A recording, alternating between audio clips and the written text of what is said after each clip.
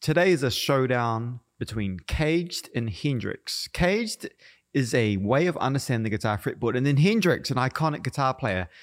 Who would have thought these two could be in the same sentence? And I guess by the end of it, Carl, you're going to try and convince me that we can use the CAGED system to understand and decode Jimi Hendrix's playing.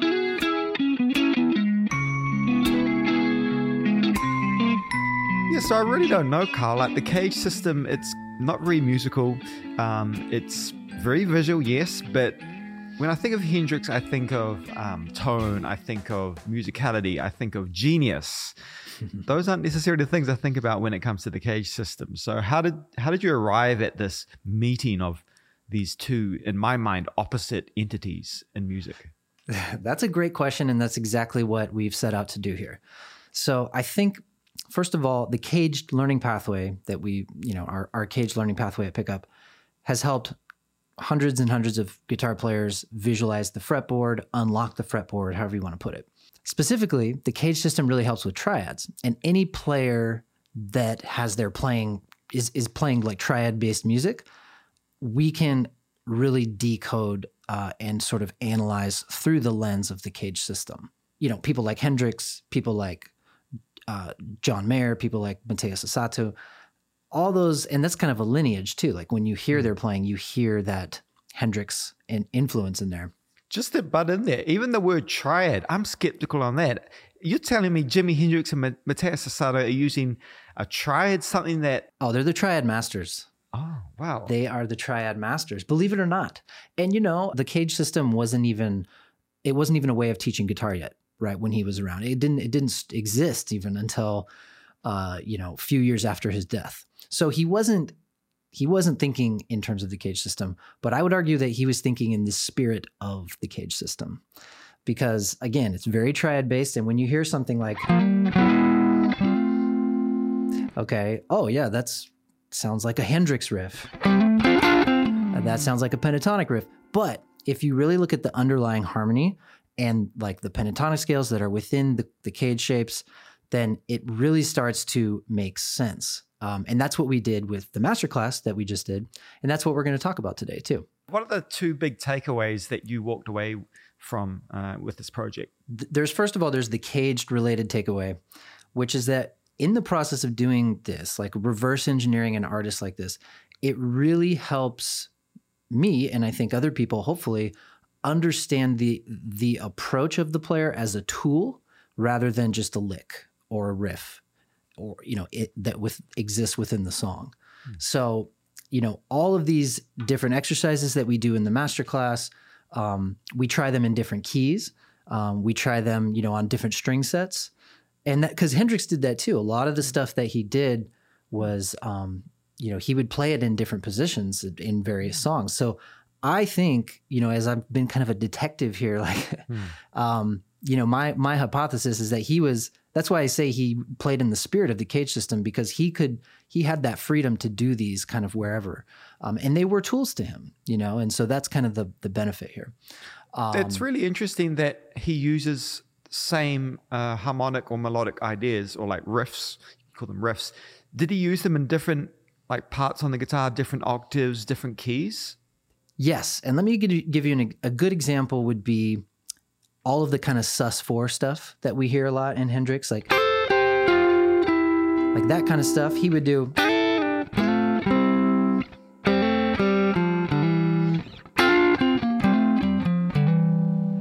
All of that. It's all C sus to C major, right? And I just demonstrated it in, the 5 different positions. So, and that wasn't note for note, but that's kind of the gist, right? So what I'm hearing is that, like, he obviously didn't know CAGED, but he knew how to play the same idea in different positions.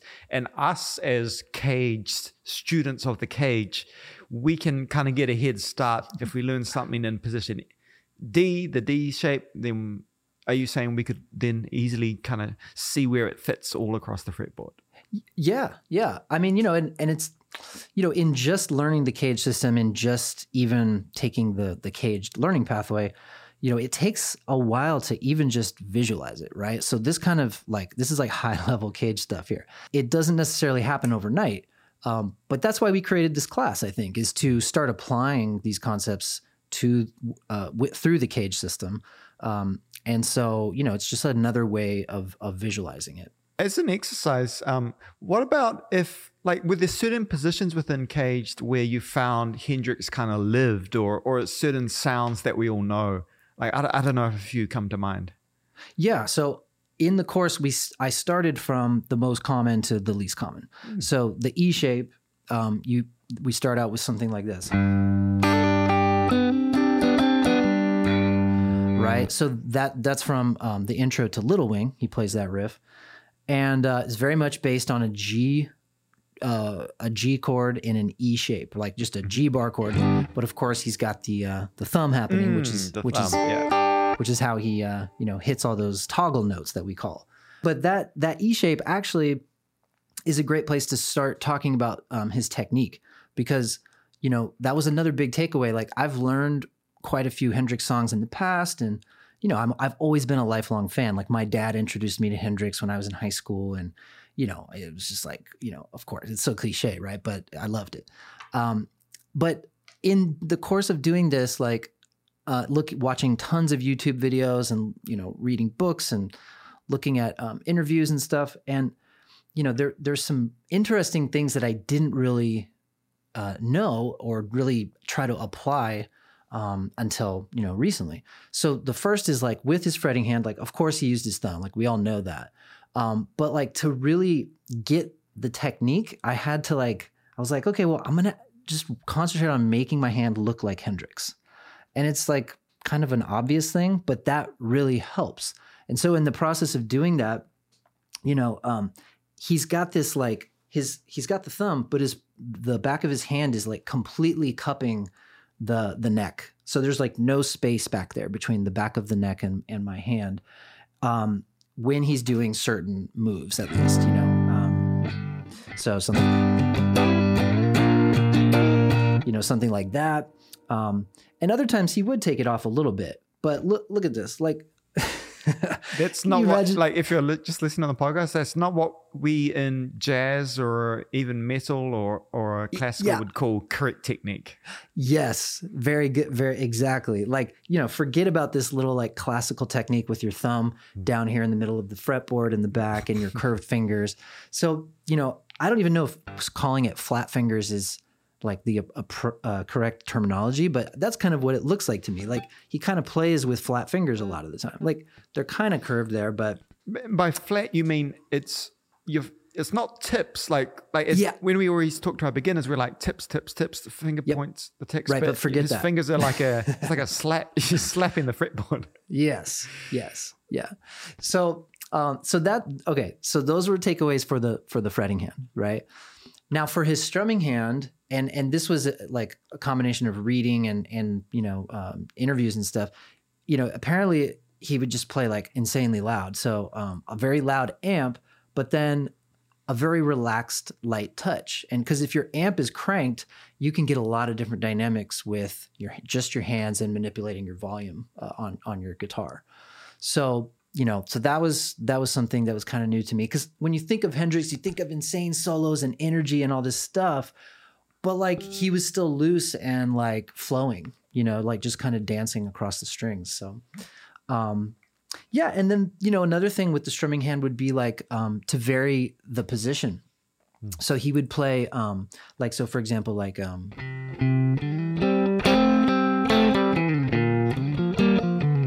so he'd play way up by the neck to get a nice soft sound, and then he would play by the bridge, which is, a lot of people do that. It's not anything crazy, but and then this is kind of right hand too, or, strumming hand for him, left hand, is varying his swing feel, like when we get to, like, say this part of The Wind Cries Mary, like he didn't go. He was playing it straight, but the rest of the song he's playing swung.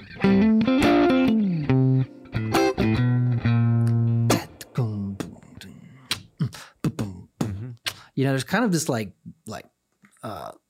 swagger to his music, like it had this, like, swaggery backbeat that he would swing. So it didn't sound cheesy like jazz swung or anything, but then he would go from that into a straight feel. And that's like just what, sounds really, really cool to my ear.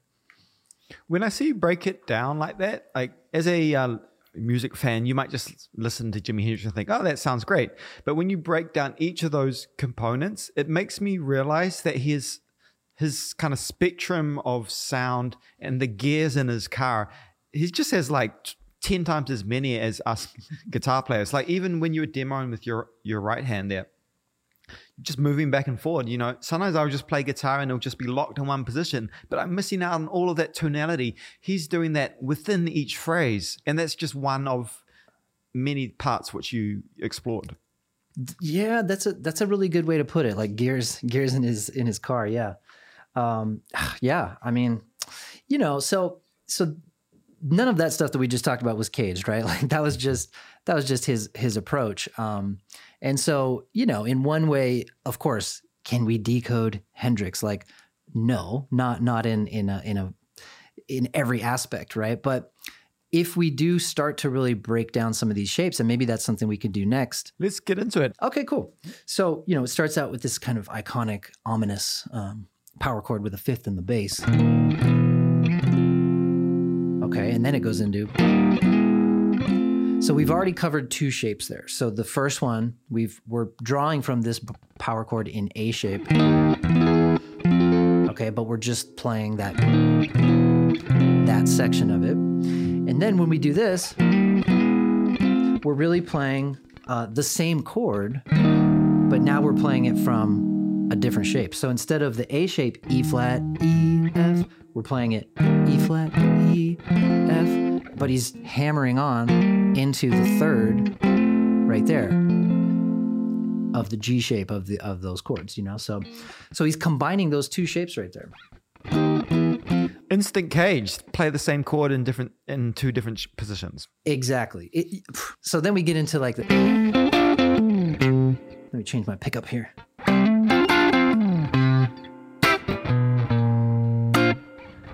Okay, so let's just look at that. So he was up here, he did a little pentatonic riff, still in that G shape.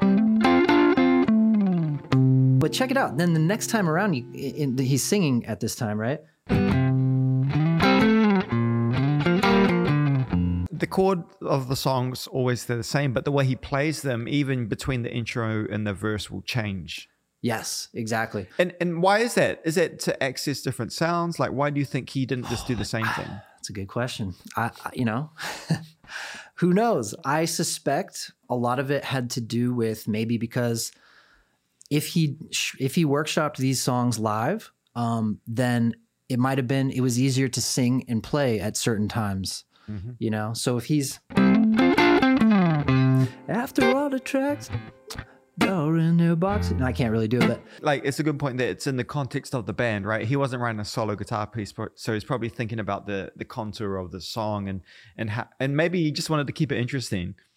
Exactly. I think it's probably it's probably all of those, if not at least some. And he was such an inventive rhythm player that he would never have been satisfied with just doing it the same way as a backing, behind his vocal. So far, we've covered A shape, we've covered G shape, and E shape. So then we've got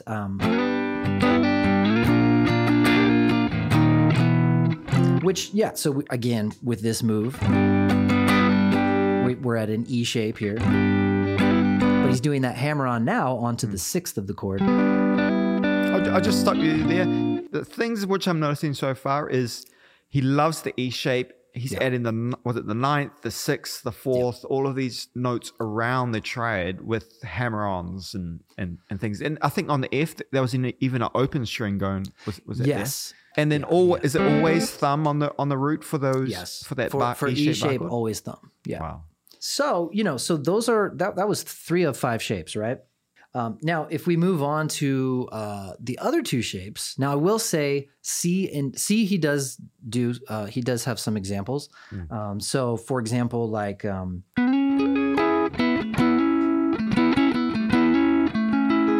it's kind of equivalent to the G shape in a lot of ways. Like all the stuff that he would do in G shape.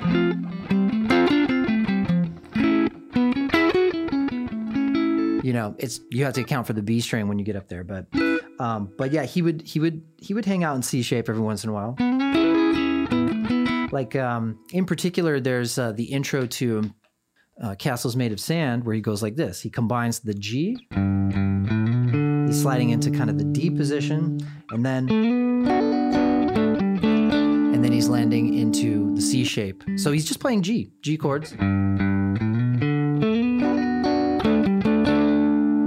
And that's all over G, there's the G there. That's interesting. In the C shape, it doesn't scream to me as much like... Sorry, C shape, yeah. C shape's not saying this is a iconic Hendrix thing compared to like that G shape walk up thing.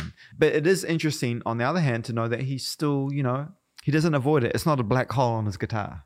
Yeah. Oh, yeah, totally. And that leaves us with the D shape. We haven't covered that because I think the D shape is just kind of for lead playing and a lot of lower register stuff. It kind of falls short, in terms of being helpful.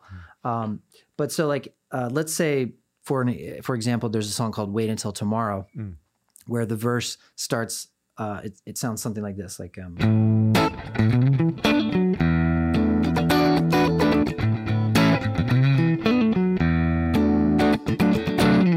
right? Something like that. So, okay, I'm playing an A chord in E shape. He does that.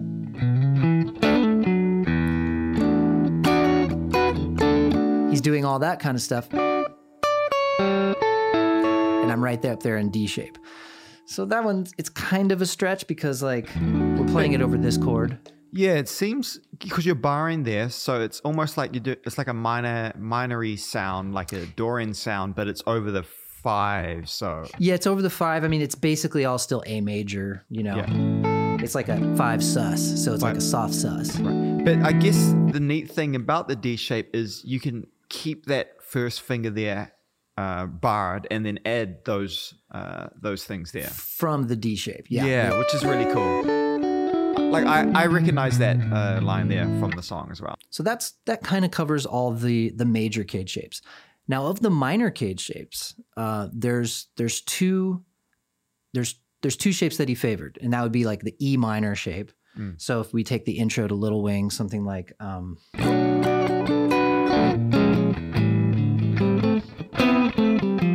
right, stuff like that. So I mean, of course, he would, and I think he even did that with his thumb, but I can't do it. I can't do the minor shapes like that. And that's pretty straightforward. Like a lot of people do that. But he would also do things like, like barring. He played in a lot of like R&B bands, and he played with like Little Richard and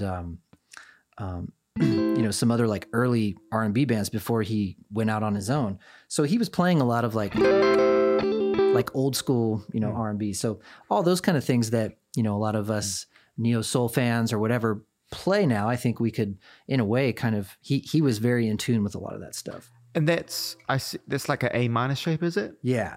Yeah, A minor. Right. So E minor and A minor. Sorry. Yeah, those are the big two that he would use. And in both of those, it looks like you're utilizing the bar in both the E minor and the A minor, and then kind of adding, that enables you to add on those hammer-ons and pull-offs. Yes. All right, so Sam, let me ask you, have I convinced you? Do you think that we can decode Hendrix using the CAGED system? I guess the short answer, yes, but then also no. It was really interesting hearing everything, and it's almost like the two sides of the spectrum, like in terms of musicality and like a system. But I can see how a lot of the language of Hendrix can be used, particularly the rhythm playing, I think, which is probably why you focused on that in the class. Not so much the chords. Yeah. We didn't really talk too much about soloing, actually. Even just seeing how he prioritizes shapes, that was really interesting to me, like deep, lowest priority. And then also getting into minor, how you highlighted E minor and A minor, because us as guitarists, we have those comfortable spots around the neck. So hearing that someone as amazing as Hendrix prioritized a few of those shapes kind of makes me feel a bit better about not feeling super comfortable in something like the D position. Yeah, I would agree. I think, when I first started out with this, it was almost a question for myself too. Like, can we actually do this? Can we, are we doing a round hole square peg thing here? But I think, yes, you can. with a big asterisk there, that's saying for Hendrix's triad-based rhythm playing, yes. What advice would you give to someone? Is this class for someone who knows CAGED who wants to apply it, or is it for a fan of Hendrix who wants an easier way to understand his playing? Well, I would say it's an intermediate to advanced level course. There's that, first of all, so you have to have a certain amount of facility down. If you've taken, even just the first couple grades of the CAGED learning pathway, then I think you'll be in a really good place. Or if you're already just a really experienced guitar player and you know nothing about CAGED, this would be a great crash course intro to the CAGED system. So like if you know like Little Wing, I think most guitarists, that's kind of like trial by fire. So let's say I knew that somewhat, would this help me kind of see how it relates to CAGED? And what is the point of that? Totally. To answer your first question, yes. What is the point? I think it goes back to one of my first takeaways, which is in the process of doing this, these have become tools. They're not just licks. And that's kind of that's one of the whole things that we wanted to do with this course, was provide people with tools so that you can inject his playing into your sound, and you have them as devices and not just singular licks. I think I'm now convinced. I'm leaning more yes, because I think it's as simple as, not everyone's like playing like Jimi Hendrix songs. Like you could be a Jimi Hendrix impersonator or maybe that's your thing. But most of us are doing more modern styles of music. Yeah. So if you are giving me the tool to be influenced by Jimi Hendrix and apply it on my, I don't know, few ideas, my lo-fi beat, my prog song, my more modern rock song, my 1975 song, but I can have that Jimi Hendrix essence through that, then that's an enticing idea. So if you're interested in checking out this program, we have a 14-day free trial on Pickup Music, which is plenty of time to get through this entire masterclass. So pickupmusic.com is where it's at. And then lastly, we really appreciate everyone listening along to the pod. And if you have time to share it with a friend, we appreciate that. Or follow us on Apple Podcasts, or even leave a review. Anything helps. And we appreciate you listening along every week. Thanks for listening, everybody.